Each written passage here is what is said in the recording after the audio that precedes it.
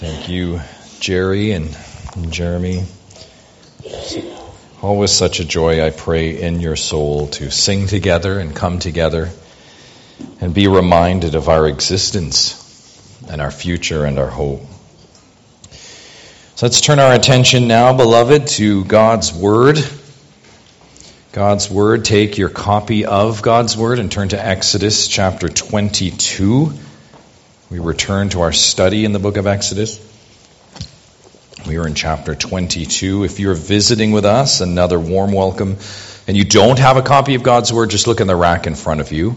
You will see one there. You can use that. Follow along in it. Second book of the Bible, Exodus 22nd chapter. Well, I want to set the table for you. We will be in this particular passage of Scripture for at least another week after this one, but there's a term that really hangs over it and through it, and it is so predominant today. And it's the term, you've heard it called social justice. Social justice is a term that you have heard, as I just mentioned, and especially lately it has gained so much traction over the past couple of years. And it's a term, social justice, and I think if you track with me this morning, you'd agree, it sounds good. Just to say it sounds good, does it not? Social justice, many would say, without knowing it, I'm all for that. It sounds like a very noble endeavor. Yet if I was to ask you to define it, think about that, if I asked you to define it for me, you might find yourself with a struggle this morning. You might. What does the term social justice mean? We hear it so often. What does the term mean? It is used liberally, regularly, frequently today, but it means what? What are we talking about with that term? Old Testament scholar John Goldinay is on point when he says this. I quote him, "The notion of social justice is a hazy one. It resembles words whose meaning may seem self-evident and which we assume are obviously biblical categories when actually they are rather undefined and culturally relative. Over the years, social justice has become a buzz expression." End quote. Westmount, that really captures it. It really does. That's helpful. Social justice, again, sounds good, and especially when you think about the haziness, the fuzziness of the words. You know them. Equality, oppression, opportunity, unity, diversity. How are those not good words in one sense? In one sense. All the buzzwords of today. And I trust in one sense that you recognize there are dimensions of those words that our God is in. God is in. Our God, more than a God of social justice, our God is a God of what? Justice. Justice, period. God is a God of justice, and the Bible declares it. No, the Bible proclaims it throughout Genesis to Revelation. Our God is a God of justice. Listen, social, personal, or otherwise. God is a God of justice, period. But saying that, I want you to just consider, again, as we set the table this morning for this passage in the law, I want you to just consider some very common, current questions as we introduce this theme today. I just want you to think about these. I just lay a few. There's so many I could have given you to start. But beloved, I just want you to think about these. Number one, does the Bible use those words that we just said in the same way you hear those words used? Do you know what I mean? Is the Bible using those words you hear today in the same way you hear them used? Does the Bible in theory and practice offer us social justice solutions that we see today? Let me give you an example or two. So number one, does the Bible teach that true justice is defunding a police force and giving partiality to criminals? Is that what the Bible's teaching? Does the Bible teach that ultimate oppression is a matter of race and privilege? And note that. Social justice would say ultimately matters of oppression come down to race and privilege. Does the Bible teach that? Does the Bible teach that we should show favor to those with more intersections? And you're saying, what does that mean?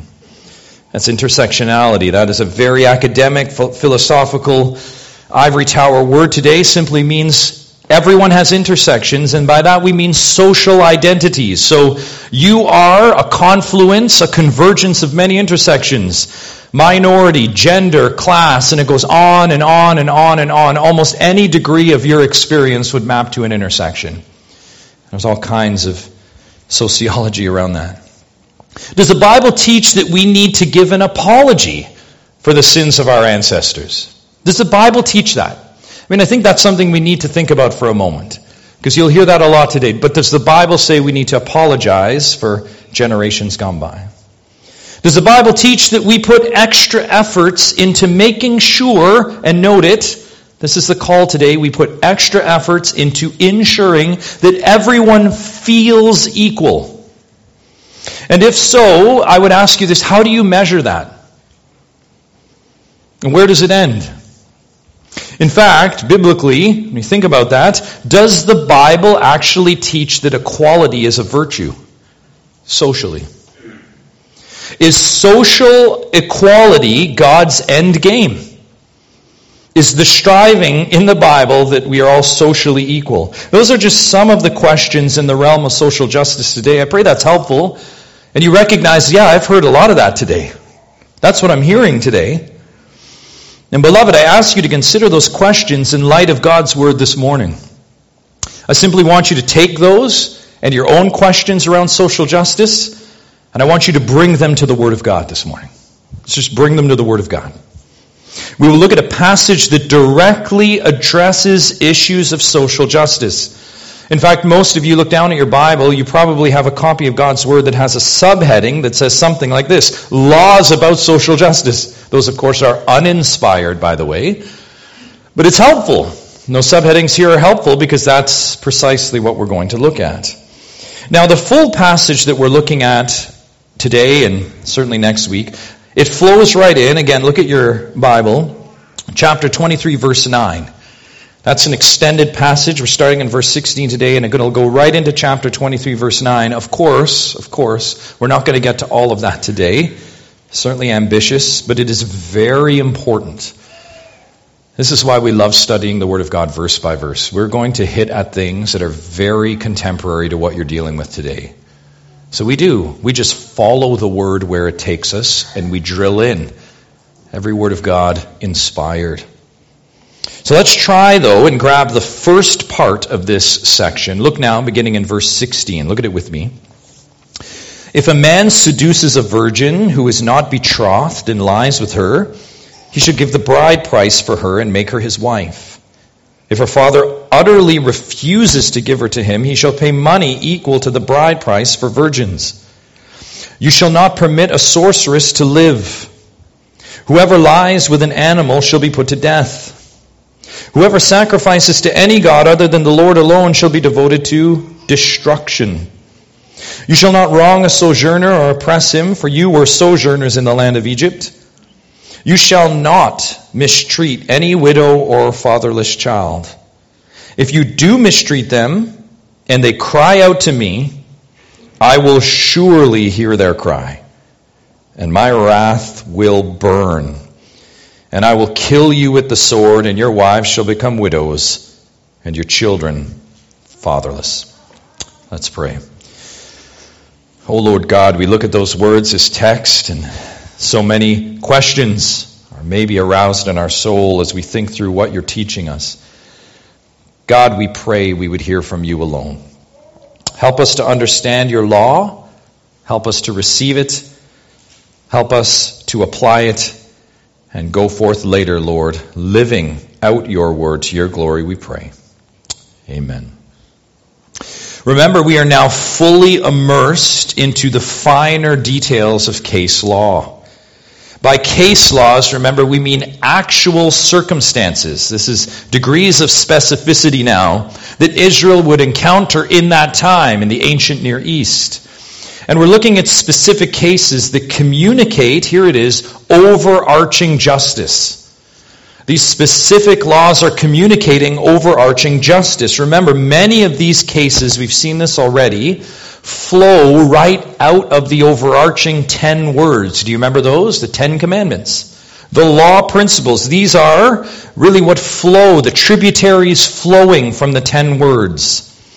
And we'll see this again today in the law. And along with that, something else we continue to see. We must note this, especially in this portion of the law. This is what else we are going to see today. We're going to see God. We're going to see God, His character revealed and reflected in His law. His attributes manifest by this law. And that will be no more vivid than today and over the next week or two. In these laws pertaining to social justice, we see God. And that's helpful because in the haze of modern social justice movements and messaging, one wonders, when we think about the law in front of us, and yet the law of the land, one wonders, what is important here with social justice? That should be your question this morning. What are we talking about with social justice? Well, this should be your question. What are we striving for? I recognize something's wrong, but what are we striving for? You might even ask this, what really matters with justice? What matters? Well, God will show us in His law here today. As always, we just simply, Westmount, need to look close. That's what we're going to do today. We're just going to look close at the text. To do so, we'll focus in, as the text does. Again, we're going to just follow it tightly on the various plights of society. We're going to see a few states, a few plights, if you will, a few branches of society. First, this is our first point, we're going to see justice for the maiden. Justice for the maiden. Look again at verse 16. If a man seduces a virgin who is not betrothed and lies with her, he shall give the bride price for her and make her his wife. The case here, and again we've been looking at many cases, have we not? The case here involves a virgin, which is a young lady, or a maiden, as the King James Version has it, and that's good, a young maiden. And what are we saying by a virgin, a maiden? A girl of marriageable age. A girl of marriageable age, but not yet pledged in marriage. Do you see that? She's of marriageable age, she's ready, but she's not yet pledged. In fact, the word you see there is betrothed. That would be akin to our engagement process today, but listen, in the ancient Near East, the betrothal process had much more authority and force. It was like a legal contract. So it was nothing soft or loose about engagement. It was a firm arrangement. Basically, in the ancient Near East, they treated that couple almost, not quite, almost as if they're already married. So you can see the force here. Hence, when you look at this young virgin, again, remember, virgin is ready. She's ready to be married, but she's not. She's mature, but she's not yet pledged to another man. So this maiden, in this case, though, in her readiness, is seduced by a man. She's not pledged to a man, but she's seduced by a man. And that means that he lies sexually with her. Now, that scenario would elicit all manner of modern commentary today, right? We recognize that. But let's just stick to the text. This is where the Word of God, if we don't deviate from the text and other passages, is very insightful. And I want to show you this. Let's make a few important observations when you come to a text like this, or you say, what is going on? And your injustice radar flies up. Number one, let's say this, and I want to show you this. This is not rape. This is not rape. The word seduction communicates this, and you say, well, how is that? Well, let's turn to Deuteronomy 22. Deuteronomy 22. Keep your finger in Exodus. We'll be in Deuteronomy a few times, so you probably want to put something there. I want you to hear another portion of the law where rape is described, and I think you'll be able to see the difference quite clearly. Deuteronomy 22, verse 25. Listen to this case law and note the difference. But if in the open country a man meets a young woman who is betrothed, and the man seizes her and lies with her, then only the man who lay with her shall die. Do you see the word there? That is seizing a woman in the open country. This is a very graphic word. However, here back in Exodus, and you can turn back there for a moment, this is seducing a woman. There, if you notice in Deuteronomy 22, remember the end of that, it said, he shall die. That's how serious that is. Rape warrants death. Here, seduction, which we would say it this way, is strongly persuading this young lady. But note this. In this case, it may be a different penalty, not death, but note this very carefully. It is a transgression that warrants a penalty under the law. Do you see that? This is a transgression. And let's not miss this as we get out our scalpel in God's Word. This is a transgression. It's not rape, but it is an offense, and this brings us to our second point. It is an offense under the law of God. Such seduction by this man is a wrong. Now hear me, the modern social justice movement blurs the lines completely here, but I want you to see in your God-breathed word, God does not. You see that? God does not blur the lines. Again, to be clear, both seizing and seduction are wrong under the law of God. But the crime of seduction here understands those circumstances are different. Remember the principle of what? Have we been learning in the law? Eye for an eye. The punishment fits the crime. No different here. And that brings us to our final observation. Number 3, God vindicates the maiden. God vindicates the maiden. God's law says here, look at it, a bride price must be paid. You see that in verse 16. A bride price must be paid. In other words, make it right, offender. Make it right. You committed an act of marriage here. You lay with this young maiden. That is an act reserved just for marriage, Genesis 2:24. You did that. An act reserved for a married couple alone, so you then fulfill the duties that go along with the process of marriage. You see that? Do the right thing. And at that time, the right thing would have been the payment of a bride price. Some cultures still today have this. You know it as a dowry-like payment. Now, let's be clear here. Again, this is where it's good as we study God's Word to know historical context as well. The bride price was part of the betrothal process. Part of being engaged, or remember more strongly, betrothed. A young man, if he was going to do that, he would pay a dowry payment to the family, to the father. It was a legal act, contractual to say, we now are in this arrangement together. But here's where we have to be careful. The bride price was not paid to purchase a person as if they were property. That's not what's going on here. The ancient Near East, as you read about it, is very clear. This is not what's going on. No, instead it was given as compensation, note this, for the loss of the daughter's help in the home. Do you remember the home economics of the ancient Near East? Every set of hands is valuable. Every set of hands. And when the young man comes and he has his bride and she is now out of the home, there is a loss of the home economics that's replenished in the law of God. So here God says, you have acted as if you're married. You put the cart before the horse. You lay with her and you did none of these other things by way of betrothal. Well, now fulfill that act. You've looked to consummate the act, initiate, fulfill the act at the very beginning with the bride price. In verse 17, by the way, we see a case set beside this where the father of the virgin, and I think many of you are thinking this, refuses. And fathers, you can understand why. Maybe the father says, I'm not sure I want him marrying my daughter, right? I don't know if this is the guy. He seduced my daughter. I don't know if I want him. Fair enough. Well, in this case, the wrong is still righted. Look at the justice of God. The bride price is still given. You did this, and we'll talk about what that compensation is for in a moment.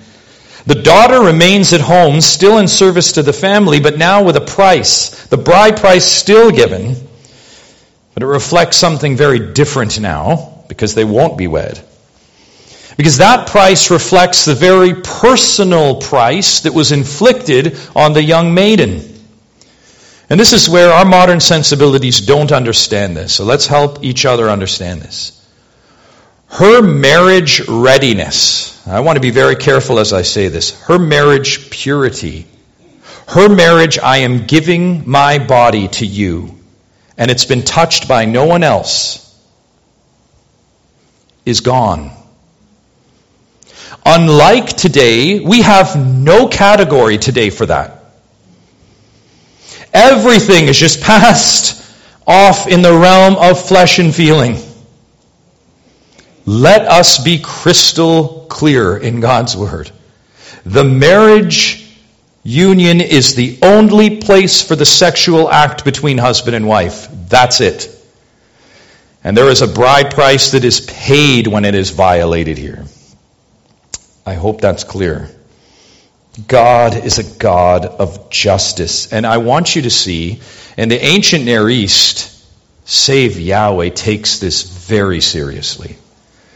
Beloved, I think it's fair to say we don't, right? We don't.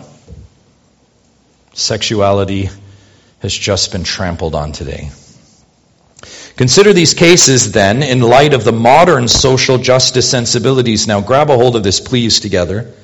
God doesn't say, young maiden, hire a good lawyer, win a court case, tell a story, write a book. Is that what God does? No, because that's not just. A young lady doesn't want any of those things. She wants security under Yahweh. She wants to be protected under Him. God's justice, listen to me, is more than a legal victory and a really superpowered legal team. God's justice is far more lasting and substantial and real than that. God is concerned with protecting the young lady far after the transgression. Do you see that? Either in marriage or back under her father's protection. That's God. The cries are heard. The cries are heard of justice. And that's justice for the maiden, but that's just one. We continue with our next. Justice for the wicked. Justice for the wicked. There's the next few verses, and you see them so starkly. 18, 19, 20. Look at them. They demonstrate the most vile of behaviors. Maybe you caught that as I was reading them. This is the most vile of behaviors we're about to read. And as such, the appropriate justice for each. And again, God cannot be clearer. Let's look one by one. Look at verse 18. You shall not permit a sorceress to live. That's it. You shall not permit a sorceress to live. A sorceress, or again if you're reading from King James, a witch, needs little explanation, right? This is one who is engaged with, at a high level, at a spiritual level, the powers of darkness. This is vile wickedness because this is the pursuit of supernatural insight and power. This is seeking out that which is, note this, God's domain alone. So you're not only seeking out what's God's alone, but you're seeking it out in the darkest anti-God of places. Do you see that? You're seeking out anti-God and darkness. And to be clear, this darkness is real. I want to be clear about this, as some have asked recently, even recently as of last week. The demonic realm is clear and it is present, beloved. Can I say that to you? It's real and it's very, very present. Yes, especially today, Ephesians 6.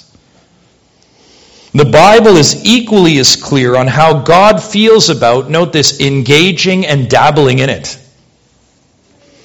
And I want us to grab a hold of this because you hear this a lot with the dark things. Some of the more overt dark things, I think, yeah, I would never do that. But you'll hear comments like this, but what's wrong with a little bit of that? I'm still under the sovereignty of God, and God knows it's, I've heard this, innocent. Turn back to Deuteronomy. Deuteronomy, this time we'll go to chapter 18. Again, we're just going to a different part of the law to see how clear God is about this. Deuteronomy 18, 9 to 14. This other case says this, verse 9. When you come into the land that the Lord your God is giving you, you shall not learn to follow the abominable practices of those nations. Can we just pause for a moment there and note that? You are my people, God says. You're going into a land that is very anti-God. See Canaan. I might suggest to you like today. You're going into that land. Don't let any fish hook in your mouth with those abominable practices. Verse 10, there shall not be found among you anyone who burns his son or his daughter as an offering. Anyone who practices divination or tells fortunes or interprets omens or a sorcerer or a charmer or a medium or a necromancer or one who inquires of the dead. For whoever does these things is an abomination to the Lord. And because of these abominations, the Lord your God is driving them out before you. You shall be blameless before the Lord your God. For these nations which you are about to dispossess, list them, he is saying, they listen to fortune tellers and to diviners. But as for you, the Lord your God has not allowed you to do this. That's pretty clear.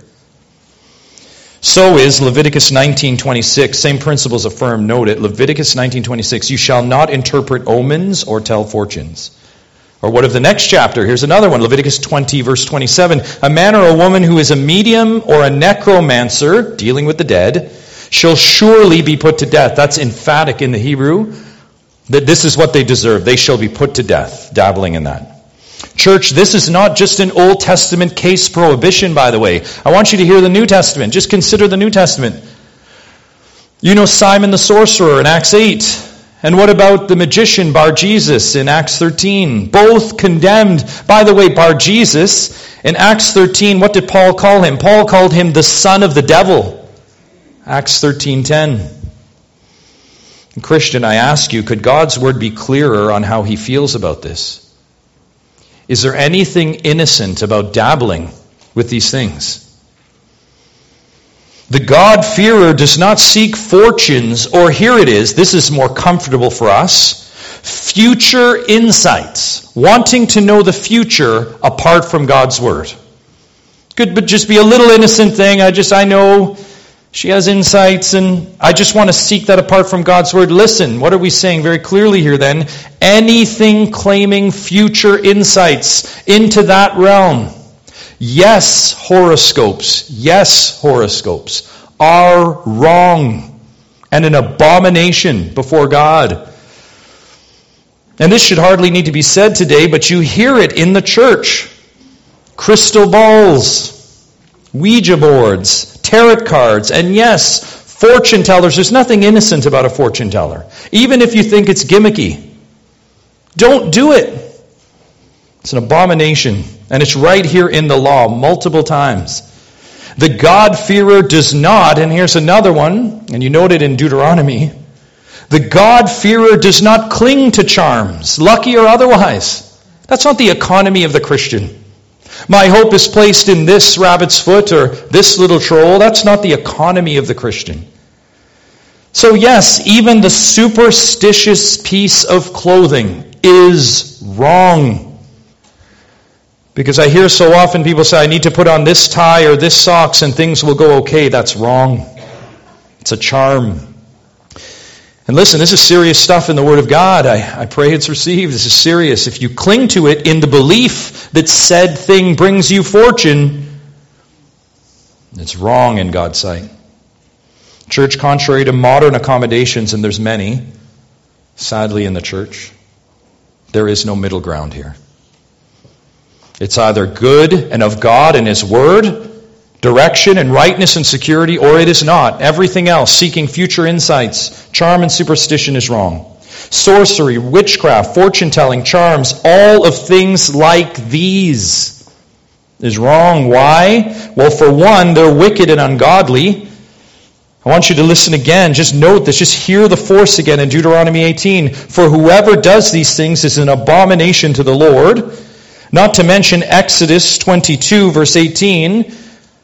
You shall not permit a sorceress to live. I mean, that's enough force. Warning death. Secondly, and this is it, it's wrong because of the Word of God and the Son of God.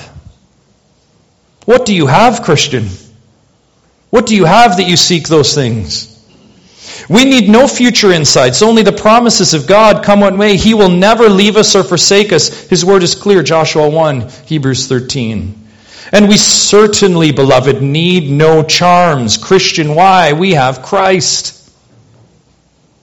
Ephesians 1:3 tells us, when you talk about a charmed life, blessing, Ephesians 1:3 tells us that God the Father has blessed us in God the Son Christ with what? Every spiritual blessing in the heavenly places. Brother, sister, what are we seeking beyond that? What are we seeking? Our warning this morning is that the dark dabbler deserves death according to God's word. I told you there was all manner of utter evil here, and it continues in verse 19. Look at it. Whoever lies with an animal shall be put to death. Maybe this is not so shocking to you. Maybe you're not so shocked to hear that ancient cultures, I'll give you one like the Hittites, actually had laws around what animals to lie with. That's in their law code. Yahweh's code is crystal clear. Person, animal, abomination. The Hittites' pagan code say, well, let's regulate that. Let's regulate that. Maybe that's not so shocking to you. And maybe not so shocking to you is that this practice, known as bestiality, is still practiced to this day. Maybe that's not so shocking to you. By the way, this is not a one-time law. To show you the force of this, the principle of bestiality, which is not lying with animals, is repeated in 3 other places of the law. 2 times in Leviticus, chapter 18, chapter 20, which, by the way, says it warrants death. And not surprisingly, it's included with the list of curses. You know the list of curses? Deuteronomy 27, verse 21. In fact, very clearly in the list of curses, it says this, and noted, that is a practice of the nations. That's what they do, but that's not what you do, child of God. It's not what you do. It needs to be said, by the way, that this is where doctrine is so helpful. I remember really wrestling with some of these dark things years ago until I understood the doctrine of man's depravity. The things that men and women are capable of doing apart from God. They know no bounds. They know absolute no bounds. That's why doctrine is important. There is a lot of evil in everyone, not a little good. Praise God for Jesus Christ, who we'll come back to. Yes, our wickedness knows no bounds, and yes, we need law, by the way, to show us that. Romans 5, Romans 7. Without law, in some senses, how would we know the utter depths? The trio of wickedness is rounded out in verse 20. Let's look at it. Whoever sacrifices to any god other than the Lord alone shall be devoted to destruction. You look at that there, that's an extension of the second commandment, of course. Remember it in Exodus 20, verse 4. Remember it said, you shall not make for yourself a carved image or any likeness of anything that is in heaven above or that is in the water under the earth. You shall not bow down and worship it. That's a prohibition, the second word, second commandment, against idol worship. The offering, just like the one here in verse 20, the sacrifice to any other god, any idol, any false god, other than the one true God, God alone, Yahweh. As we said back with our study of the 10 words, and still is on point and clear here, the worship to anyone or anything other than God is nothing short of wickedness. And so, that the severity of that wickedness is clear. Note the penalty, end of verse 20. How severe is this? Verse 20 says they need to be devoted to destruction. That is death and more, by the way. It's not just shall be put to death. They shall be destroyed. So sorcery, bestiality, idolatry, all utterly wicked, all receiving justice here. That is justice for the wicked. We continue with our next section. We've looked at justice for the maiden, the wicked, and now for the disadvantaged. God's law now turns to consider the plight of 3 specific peoples here. These groups, similar in the fact of this, let's understand this about these 3 groups. Similar in the fact that some aspect of their lived out humanity, of their circumstance at the time, whatever it is, has them in a less advantageous situation than the societal norm. Does that make sense? Whatever's going on in their life, they're disadvantaged as compared to the norm. And what do we mean by that? Well, there's the sojourner. The sojourner is the one in the land, but he's not native to the land. We'll come back to that. There's the widow. The widow simply does not have the provision and protection of her husband. She's disadvantaged. There's the orphan, clearly disadvantaged without the provision and protection of who? Parents. Now, before we explore what God's Word has to say about each of these, I want you to consider what social justice today has to say about these. Yes, social justice today has an awful lot to say with respect to the disadvantaged. Is that not true? You hear that all the time, the disadvantaged among us. And there's much more I could say about it, but in particularly, it's germane to this text. We would say this: what is particularly noteworthy here is that the groups that social justice claim today, and here it is, are not necessarily the groups the Bible claim are disadvantaged. We don't just have this text to demonstrate that, but there's many others. Now, I'm not going to get into all different manner of groups and stripes or intersections. That's not here. But what we do need to note here, though, and this is very important, is the tangibility, the reality of God identifying the disadvantaged. Do you see that? And what do we mean by that? We don't need special classes or training to understand how these three groups are disadvantaged, right? We don't need a seminar. We don't need a special coach to tell us how disadvantaged these people are, because it's so self-evident. They're disadvantaged. A widow is clearly a widow. An orphan is not self-identifying as an orphan. He's an orphan. Very clearly. These are clear, physically discernible circumstances of disadvantages. And when that is clear, as we'll see, God has something to say about their plight. Listen to me. When there is injustice and disadvantage, mark it of Yahweh. He has something to say about that. It may not sit well with you, but it certainly doesn't sit well with Yahweh. He's in it. Consider verse 21. You shall not wrong a sojourner or oppress him, for you were sojourners in the land of Egypt. Get that back in our mind. The context of Exodus. How long ago does it seem we were in Egypt, right? We're so far, that's so far upstream. So much has happened since those Egyptian days. But Israel, the same group of God's people here in Exodus, were in Egypt once, and God reminds them of that here. They were Hebrews. Natives to the promised land, native to the land of God, but they were in a foreign land, Egypt. You see that? They were sojourners in a foreign land. The sojourner, in some senses, you talk about disadvantage, is like a fish out of water.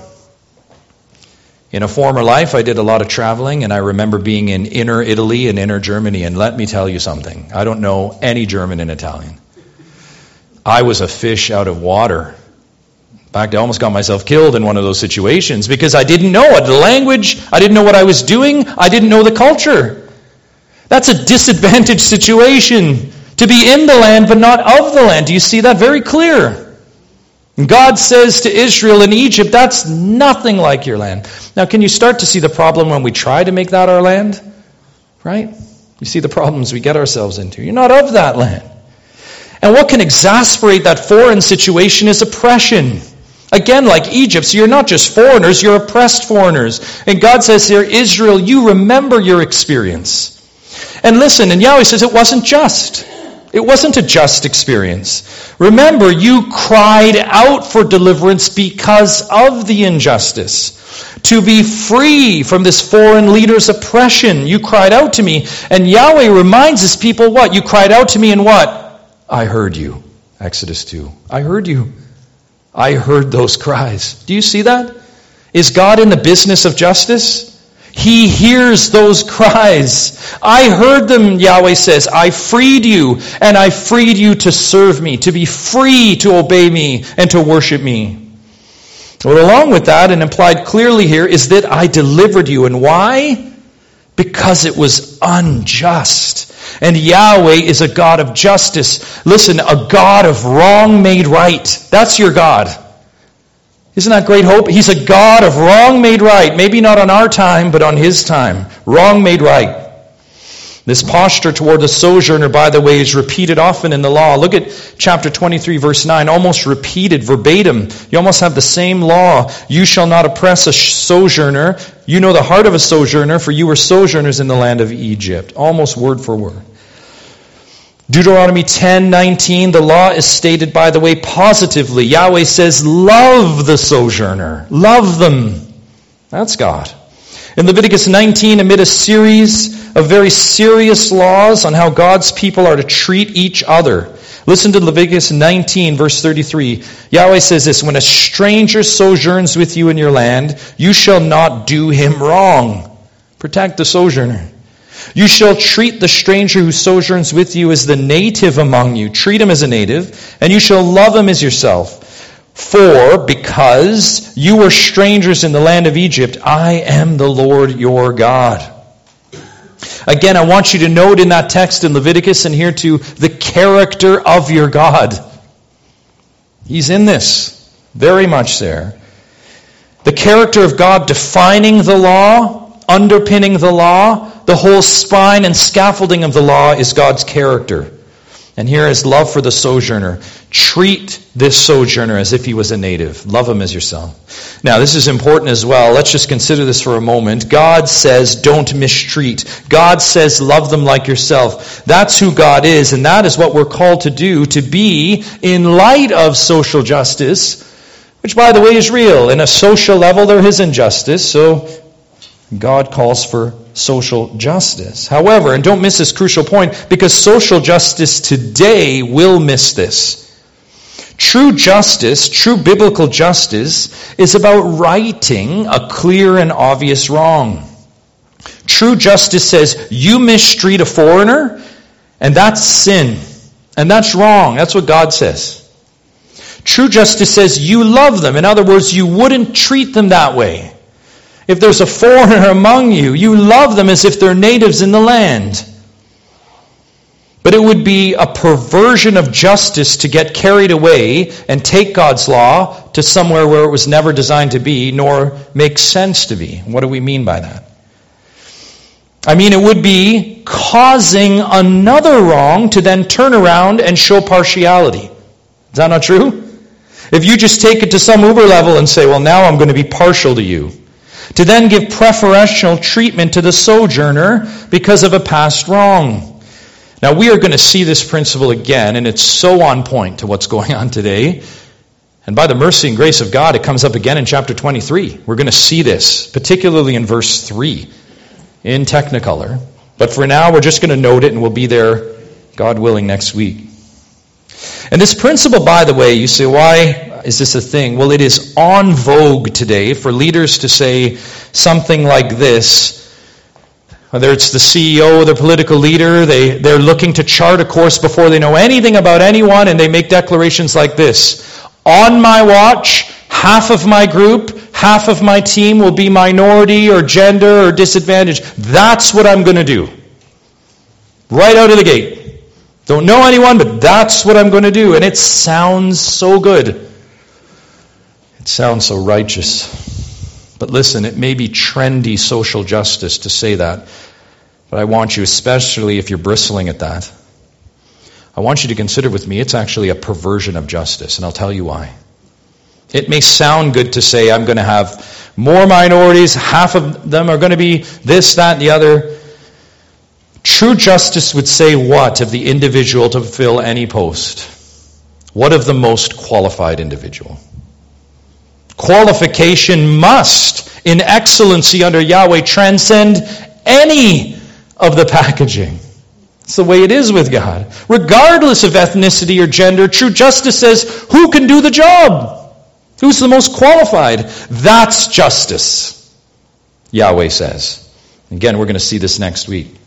Now, God's justice rights the wrong, period. God's justice doesn't create another injustice. Do you see that? God's justice rights the wrong. God's justice, here it is, beloved, this is your God. God's justice is concerned with this, the wrong not happening again. That's the God you serve. So that it doesn't happen again, here's the course correction to make society right. This is God's concern. So God reminds Israel here of their treatment in Egypt and their oppression. They were disadvantaged in Egypt, and it was wrong. So Israel, look, you don't turn around when you get into that land and do the same thing. And when you have foreigners in your midst, you don't do the same thing. That's why we have Rahab and Ruth. Now hold on to that true justice as we consider the next groups here in verse 22. You see a couple of other destitute groups. Look at verse 22. You shall not mistreat any widow or fatherless child. That is, again, so clear. The widow, the orphan, God always cares for those that lose their primary care. Do you see that? God is especially here. And how much is God concerned with injustice against the widow and the orphan? How much? Look at verse 23. If you do mistreat them, and they cry out to me, I will surely hear their cry, and my wrath will burn, and I will kill you with the sword, and your wives shall become widows, and your children fatherless. You see the principle there again. It pops up, an eye for an eye principle. Note the vengeance that comes against the one mistreating the widow and orphan. You mistreat the widow, you mistreat the orphan, and God's wrath will burn. And you, offender, you will make your wives a widow and your children orphans. Eye for an eye. In other words, by the sword, verse 24, such mistreatment deserves death. In Deuteronomy 27:19, God actually curses those that pervert the justice due to the sojourner, the fatherless, and the widow. He actually curses them. Same groups, by the way, the psalmist calls on to be vindicated in Psalm 94:6. In Isaiah 1, and you can note this, as God calls Israel to repent of their wickedness, he gives a lot of calls, a lot of comes there. He demands this, Isaiah 1:16. Wash yourselves, make yourselves clean, remove the evil of your deeds from before my eyes. Cease to do evil, learn to do good, seek justice, correct oppression, bring justice to the fatherless, plead the widow's cause. If you were to go 10 chapters over to chapter 10, you'd hear this, Isaiah 10 verse 1. Woe to those who decree iniquitous decrees, and the writers who keep writing oppression. And here it is, listen. What does it look like? To turn aside the needy from justice and to rob the poor of my people of their right, that widows may be their spoil and that they may make the fatherless their prey. We could add so many more, but of course we need to mention that this doesn't go away in the New Testament. This is not just a call of Yahweh in the Old Testament. This is the cry of the triune God for all time. Consider the New Testament, James 1:27, the verse just before the one Dave read for us this morning. Religion that is pure and undefiled before God the Father is this: to visit orphans and widows in their affliction and to keep oneself unstained from the world. And along with that, let me read you our text one last time that we understand this. Verse 22, Exodus 22. You shall not mistreat any widow or fatherless child. If you do mistreat them and they cry out to me, I will surely hear their cry. And my wrath will burn, and I will kill you with the sword, and your wives shall become widows and your children fatherless. As you consider all of those texts, and maybe you're thinking of even more, of the widow and the orphan and the sojourner, in light of these texts and many others, I ask you, does God care about the disadvantaged? Is God in that? Does he want justice for the disadvantaged? Is he concerned? Does he see their plight and demand justice? The answer is obvious. God surely hears those cries. And he moves. And he meets. And here we need to note this as we close. He meets and moves at a level that modern social justice could never, ever execute. This is our application. And that's right. Horizontal social justice, if you will, today is incapable. It's incapable of meeting the true injustice. That's the illusion. It's incapable of meeting it. Lots of bells and whistles. Lots of words. Lots of haze. But it cannot meet the true justice. Because so often, here it is, it misses the God of justice. That's what the movement does. It's looking to erect its own standard of correction in its own law. Is that not true today? Its own standard of righteousness. Apart from the God of righteousness and the God of law. Not only the one who is the arbiter and definer of what is truly good and right, but the only one that can actually enforce it. Is that not true? Yahweh. And this is why social justice by the modern stripe today is so off the mark. It's looking to execute justice in the wrong places, often for the wrong reasons. And as has been so often said of social justice, it just misses the gospel, period. The gospel, listen, beloved, is greater than ethnicity. It's greater than gender, neighborhood, or anything else. Forget strata. Forget economic class. It's above all strata, above all classes. That's what the gospel is. The gospel is what truly, listen, the gospel and only the gospel is the only thing that can truly unite the sojourner, the widow, and the orphan. The gospel is the only guarantee of this, as stated so eloquently in Galatians 3:28. Hear this text anew. There is neither Jew or Greek. There is neither slave or free. There is no male and female, for you are all one in who? Christ Jesus. Yes, Westmount, the gospel is the love of God on his humanity. The love of God, here it is. The gospel is this. The love of God poured out on the disadvantaged. On those, and here is the rub, poured out on those not suffering injustice. Those facing exactly what they deserve. That's the gospel. It's uncomfortable, but it's true. The true disadvantaged, which really are all of us. There is absolutely nothing we can bring into the heavenlies that'll get us to heaven of our own righteousness and our own blood and our own work. We are, of all peoples, the only peoples, so disadvantaged before a holy God. But I feel like I can't say this with enough force after a message like this. Are you not thankful for the justice of God in Christ? Are you not? You are disadvantaged, and there's nothing you can do, Christian, nothing you can do save, throw everything out the window, all your own way, repent of it all, and say, God, I'm done with trying to meet these false standards, and I place everything in Jesus. In Christ alone, his love, the love of God, the true justice given through the Son, Jesus Christ. That's it. And if you don't have that, in one sense, and hear me please, it will be a just day on that day when you try to claim your own righteousness. And you will receive what we all deserve. Will you turn to Jesus Christ? Will you receive his justice and mercy at the cross? The love of God poured out on the disadvantaged in Jesus Christ. Father in heaven, God, may that be a call that someone clings to today.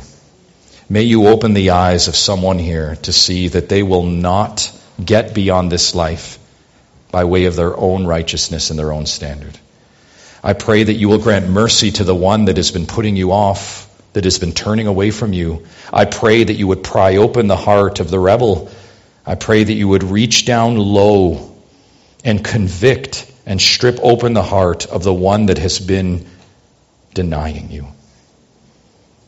God, open the hearts of those that are not in right relationship to you. Let them see not false standards of the world, but God, please let them see this. The love of God poured out for the disadvantaged in Jesus Christ.